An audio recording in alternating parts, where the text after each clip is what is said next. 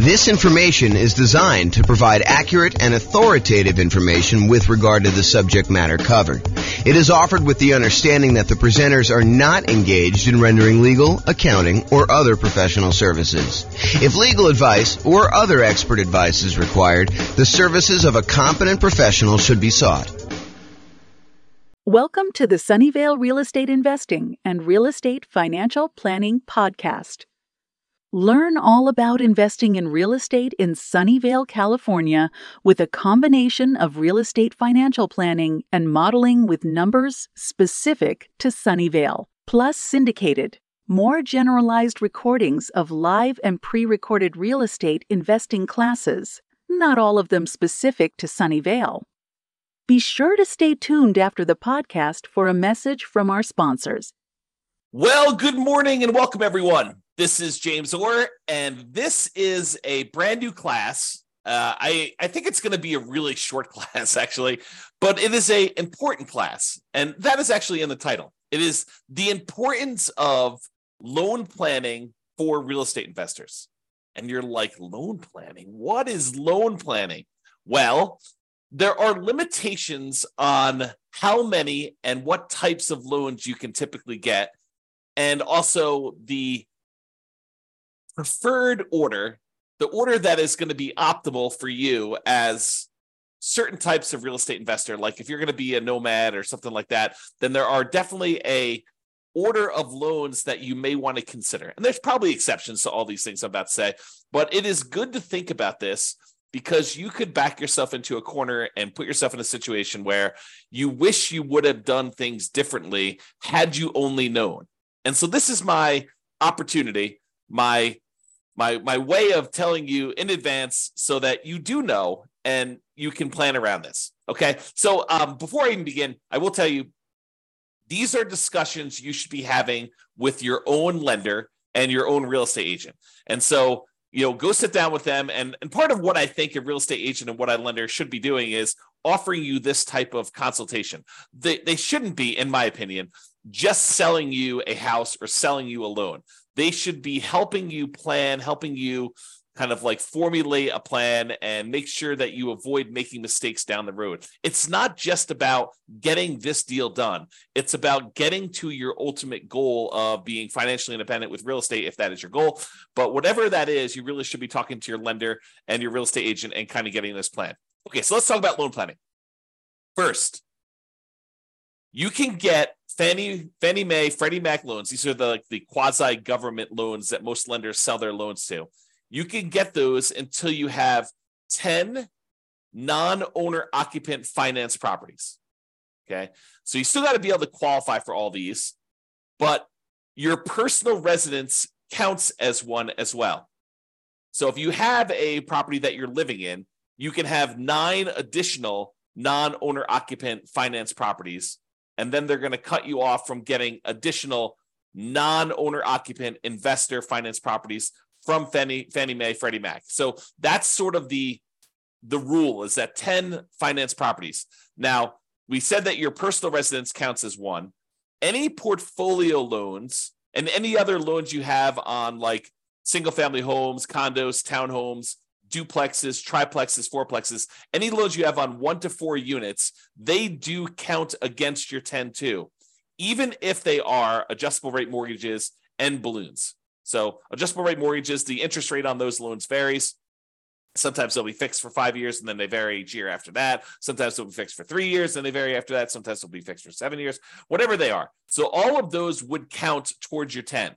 And any balloons. Balloon is like you have a loan and maybe the payments are based on it lasting for 30 years, but there is a balloon at 10 years, which means that you need to either refinance or sell the property or pay off the loan at the 10-year point in order to be able to continue with that property. Otherwise, the loan is going to be called due and they're going to foreclose if you don't actually pay it.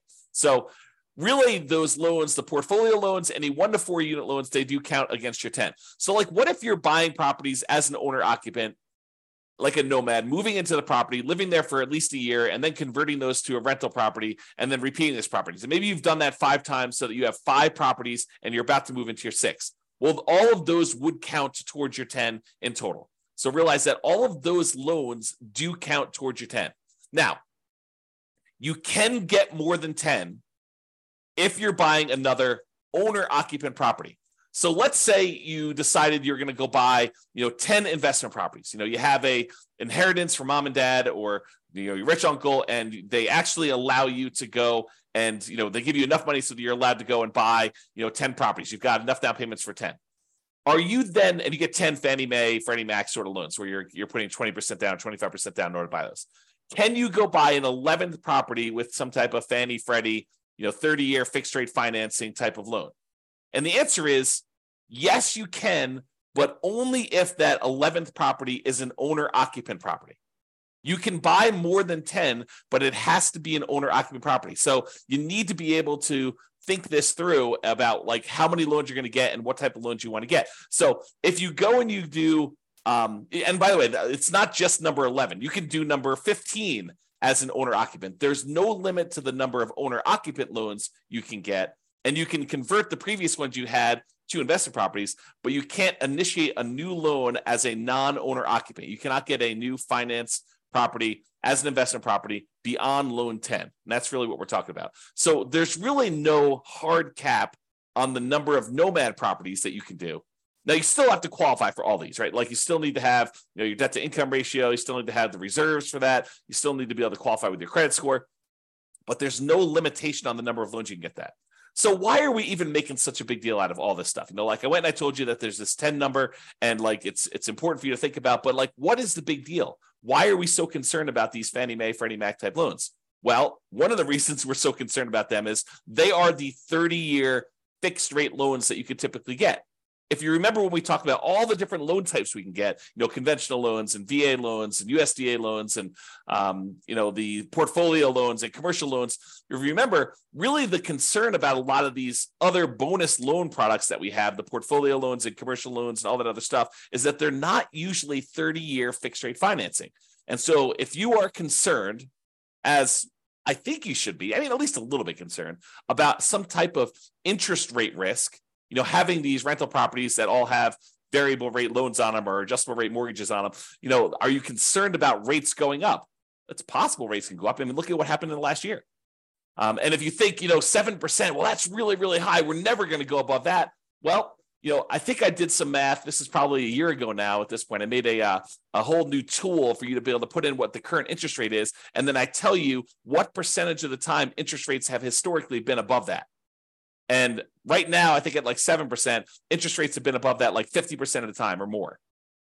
So realize that we can go a lot higher than where we are today. And if you're getting these adjustable rate mortgages, then you have some type of at least potential interest rate risk. So these 30-year fixed rate loans that you're able to get, the 10 loan spots that you're able to get with these are really, really valuable and really, really important. So you got to be careful about that. And that's why we're talking about thinking this through and doing some loan planning with the help of your real estate agent or your lender to begin with. So after you get to these 10 finance properties, which I'm using 10 to kind of show you that it's like if you're trying to buy another investment property. But as I mentioned, if you're buying another owner-occupant property, you can go above that. But let's just say, after you get to your 10 finance properties, if you want to buy additional investment properties, you're typically using some type of portfolio loan. Portfolio loan, just to recap that class, but go watch the class if you want more information, is a loan that the lender is keeping on their books. They're not selling it to another quasi-government organization. So after the 10 finance properties, you need to get a portfolio loan or a commercial loan, or you get private financing, which we covered yesterday in detail, or you need to do some creative financing in order to then purchase additional investment properties. By the way, the commercial loans, which are typically used when you're buying 5 units or more, they do not count towards the 10. So if you have an apartment building, you bought a 50-unit apartment building, that does not usually count as one of your 10 finance properties.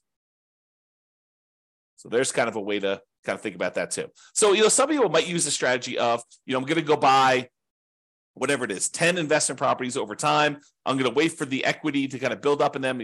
Some properties going up in value, so they appreciate a little bit. You're paying down the loan, so you're paying down the debt, and your equity is increasing. And then eventually, you might use a 1031 exchange where you sell those properties, move the equity from your properties, and you go buy a 25-unit apartment building or 50-unit apartment building or 100-unit apartment building, whatever you're going to do. And then you could start back over with your Fannie Freddie loans if you wanted to do it that way.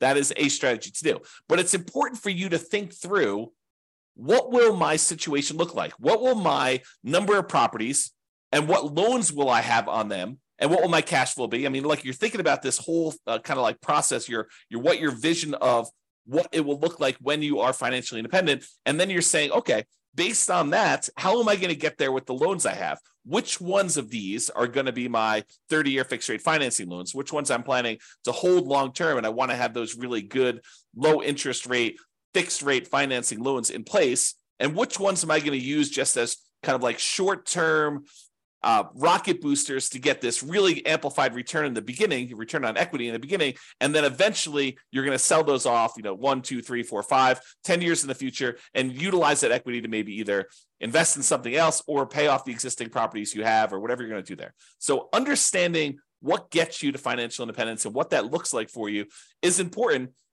And then sitting down and figuring out which loans are going to go with which properties is what we're talking about. Loan planning. How you're going to get those loans and which ones are going to be there and what will look like at the end. And if you have to do some really complicated stuff in the middle, what it will look like in each one of those complicated stages. Okay. So use your first 10 loan spots wisely. These are the 30-year fixed rate loans with low interest rates and typically high mortgage balances, especially if you're doing some type of like nothing down nomad / house hacking strategy, or low down nomad versus house hacking type strategy, where you're basically buying properties with 3% down, 3.5% down, 5% down, or nothing down if you're doing USDA or VA for the first couple ones. So make sure you think through these ones, because they're typically the really high mortgage balance ones, and they typically have relatively low interest rates compared to the other loan products you can get, and they're fixed rate financing. So have a good loan plan and think that through. Now, one of the considerations when you're thinking about this is, if you know that you only have 10 of these, and they tend to be the better loan products you can get, you may want to think about trying to use larger loan amounts for those if you can. Now, I'm not sure this would be my overriding principle, but if you have a choice, if you're on the fence, and it really doesn't matter if you go a little bit larger or a little bit smaller, using these in order to get a larger loan spot tends to be better. And here's why. Imagine for a minute, you've got 10 loan spots, which you do. And you could use those loan spots to go buy 10 $100,000 properties today. Or you could use those loan spots to go buy 10 $300,000 properties today. If you fast forward into the future and you bought the 10 $100,000 properties and they eventually get paid off, and sure, they're appreciating and stuff like that, but we're going to assume that we're talking about in today's dollars what they're worth. Once they're paid off, you have 10 $100,000 free and clear properties, which is about $1 million worth of property. However, you got 10 $300,000 loan spots. Now you have 10 free and clear, paid off $300,000 properties, or about $3 million in net worth. Which would you rather have? Would you rather have $1 million in net worth, or would you rather have $3 million in net worth? I know this sounds overly simplified, but that's what we're talking about. If you take larger valued properties and larger loan balances, and you use those optimally for your fixed rate 30-year financing, that's what we're talking about. The difference is deciding which ones and which size loans you ultimately want to have paid off free and clear at the end. Okay, another little trick if you're doing these. So we've been talking about you're limited to 10 30-year fixed rate financing loans from Fannie Mae, Freddie Mac. And that is typically per person per tax return. And what I mean by that is, if you and your spouse are married, even if you got all the loans in your name and your social security number, if you share a tax return, that is typically the most loans you'll be able to get, the 10. However, if you and your spouse are married and you each file tax returns independently, separate tax returns, and you alternate getting the loans, one gets one, the next one you buy, you get the other one, the next one you buy, you get it, the next one to buy, they get it. So basically they go back and forth over and over again until you have 10 loans in your name, on your social security number, on your tax return, and they have 10 loans in their name on their tax return. Then you can get up to 20 in a married couple. But again, you're going to want to check with your underwriter to make sure that your underwriter is interpreting the rules that way and that this is going to be okay with them, Because if they're not, maybe you check in around with a few other lenders to make sure that you do this.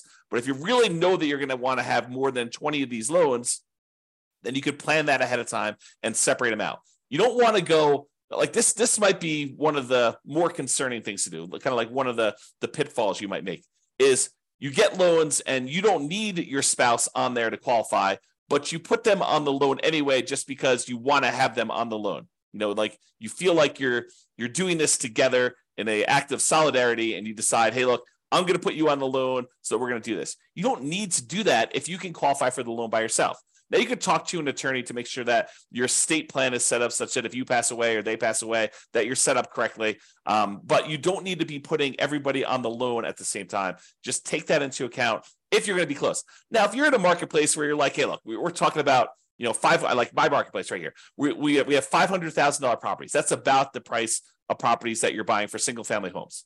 And if you know you need, 6 of those in order to be financially independent, and you're not planning on buying twice as many as you need, then letting them grow for a while and then using the proceeds to sell off half of them to pay off the other half. If you know that you're only going to need 6, then we really don't need to do that complicated loan planning.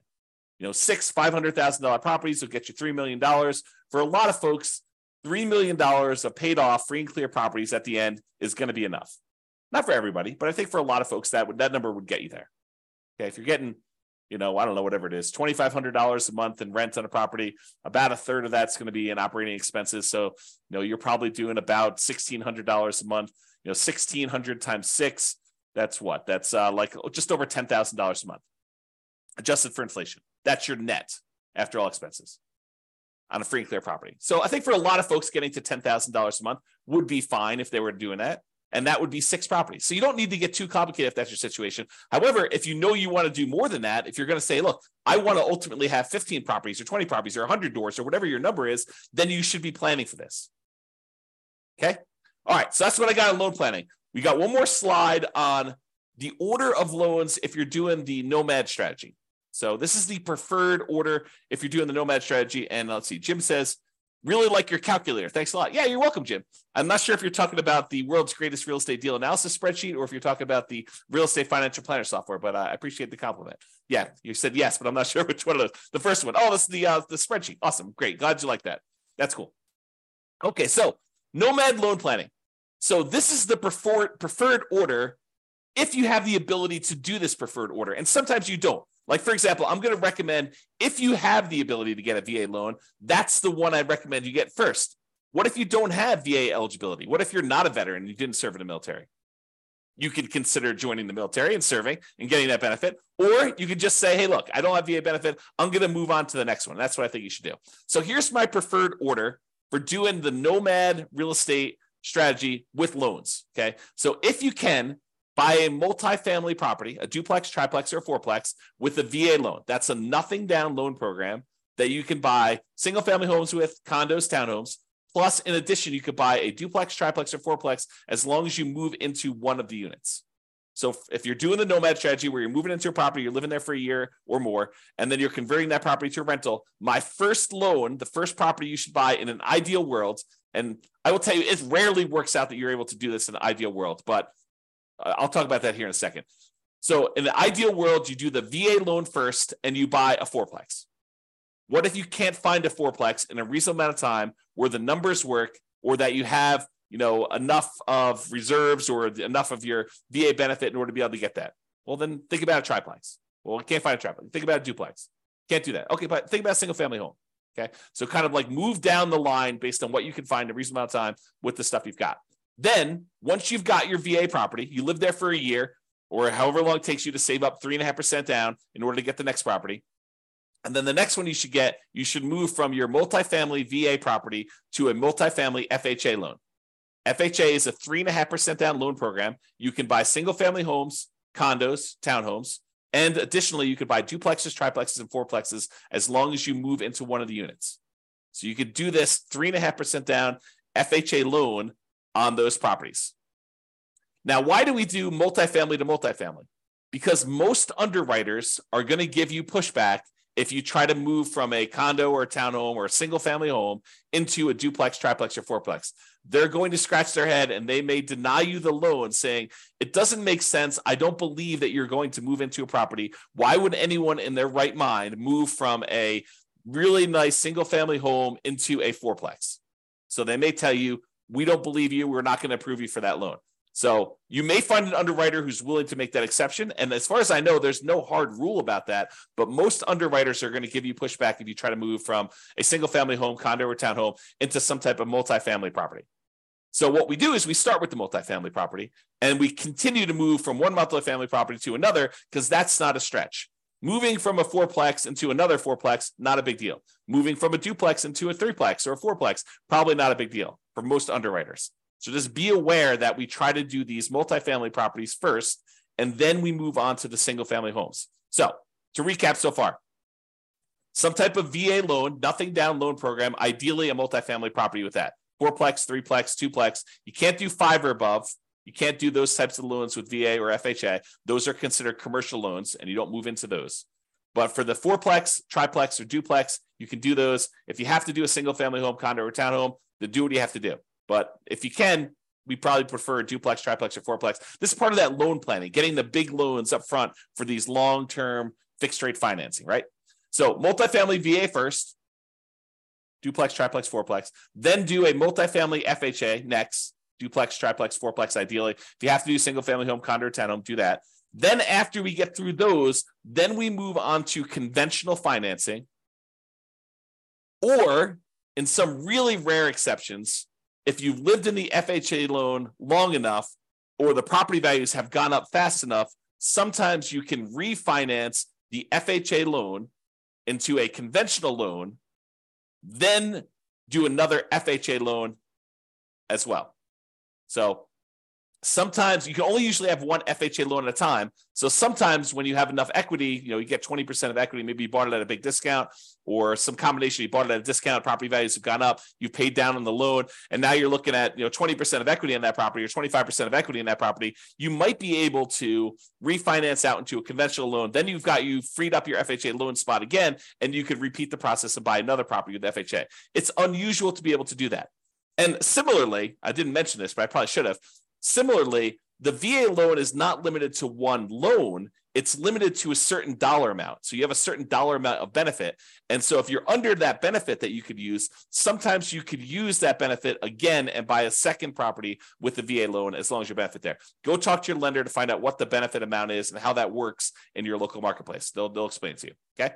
So VA loan, FHA loan, conventional loan, and then we're typically using the conventional loan with either 3% down for the first one, which is really hard to do once you have multiple properties, or more likely you're going to do 5% down conventional loan products, and you're going to buy as many of these as you want because there's no limit to the 10 you can do. Like when you're doing owner occupant, you can go above 10.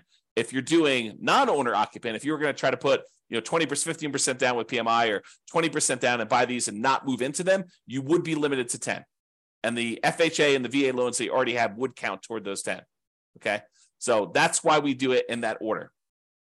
Now, owner occupant financing, what we've been talking about, moving into properties, you must move in. Now, there are some people that are going to listen to this. And they're going to be like, James, I'm going to improve on your nomad strategy. I'm going to kind of tweak it a little bit. And what I'm going to do is I'm going to tell them I'm moving in. But then after I close, there's going to be something that happens to me where I'm not going to be able to move in. I changed my mind, or, I decided to get married and I'm moving in with my girlfriend and we're going to share a property then. So I technically am not going to have to move into the property. And that's how I'm going to speed it up. I'm basically I'm going to tell them I'm getting an owner occupant property. I'm going to get an owner occupant loan, but then I'm going to either move in for a really short period of time, like a week, or I'm not going to move in at all. And I'm going to sort of trick the system because I know that I could do this. What you're talking about doing, it's called loan fraud, and you can go to prison for it, okay? It's occupancy fraud. It's a type of loan fraud, and yes, lenders do check. When I teach this class and I talk about this live with other people, we have a lot of people in the room that are doing the nomad strategy where they're moving into properties. So I do a poll of the room. I'm like, okay, let's see. So of the people here that have done this nomad strategy where they've got an owner-occupant loan, they moved into the property, and they're living there for the first year, how many have had a lender come and check to make sure that you're living in the property? And like half the room's hands go up. Yep, they do check. So if you think you're going to sort of pull a fast one on the lender, first of all, why would you do that? You've got a partner in a lender who's going to loan you, 95%, or 96.5% if you're doing an FHA loan, or 100% if you're doing a VA loan. You've got a partner who's willing to loan you literally millions of dollars to do this strategy to help you become like financially independent and rich. And what you want to do, your first instinct is, let's screw them over. What are you thinking? You've got a partner who's willing to give you these 95% of the money in order to do these deals, or in some cases 100% of the money to do these deals, and your instinct is, let's screw my partner over? That's horrible. So don't do that. Follow the rules, do it right, and just be successful doing it. Okay? So, off my soapbox. That is what we typically recommend for loan planning. I'm going to do the conclusion here. I've got a few people on live. Doing a conclusion here. If you've got questions about this particular topic, loan planning, or the order you do loans for the nomad strategy, go ahead and queue those up in the chat, and I'm happy to answer those. But in conclusion, planning your loans can help you avoid unexpected limiting surprises later. You don't want to get to the point where you're doing your process and that you want to do 14 of these things, and then you didn't realize that you're only going to be able to do 10 conventional fixed rate financing loans. You want to plan for that, taking a few minutes up front. And we're not talking about spending days doing this, right? Like, this is a meeting with the lender, like once a year, maybe, in order to make sure that, you're on track for the type of loans, and make sure that any policies didn't change or any programs didn't change or whatever you're doing. But taking a few minutes up front to discuss this with your lender, and maybe to a lesser degree, your real estate agent, because your real estate agent may have some more insight or different insight than your lender have. This could save you a lot of money, a lot of frustration, and a lot of heartache later. And so that's why we do a very short segment on this. And that's why we make a big deal and explain to you what is going on and why there's limitations there. So lay out your plan, or if you're unwilling or unable to do that, at least utilize the general best practices that we've outlined in this presentation. That's all I got. It doesn't seem like anyone's got any questions. I do appreciate you guys coming on live. This has been James Orr. Have a great day, everybody. Bye-bye for now. With home prices up, mortgage interest rates up, and rents up, but not quite enough to counteract the higher prices and interest rates, cash flow on rental properties in Sunnyvale is harder than ever. Book a call with the Real Estate Financial Planner to apply our proprietary 88 strategies to improve cash flow on your rentals. See the show notes for a link to schedule your call and improve your cash flow today. If you're a real estate agent, lender, or professional in Sunnyvale that wants to help our real estate investor listeners, consider reaching out to learn about collaboration opportunities with this podcast. We'd love to add more value to our listeners by having you assist our investors buy, sell, and finance their real estate investments. See the show notes to schedule a call to discuss collaboration opportunities.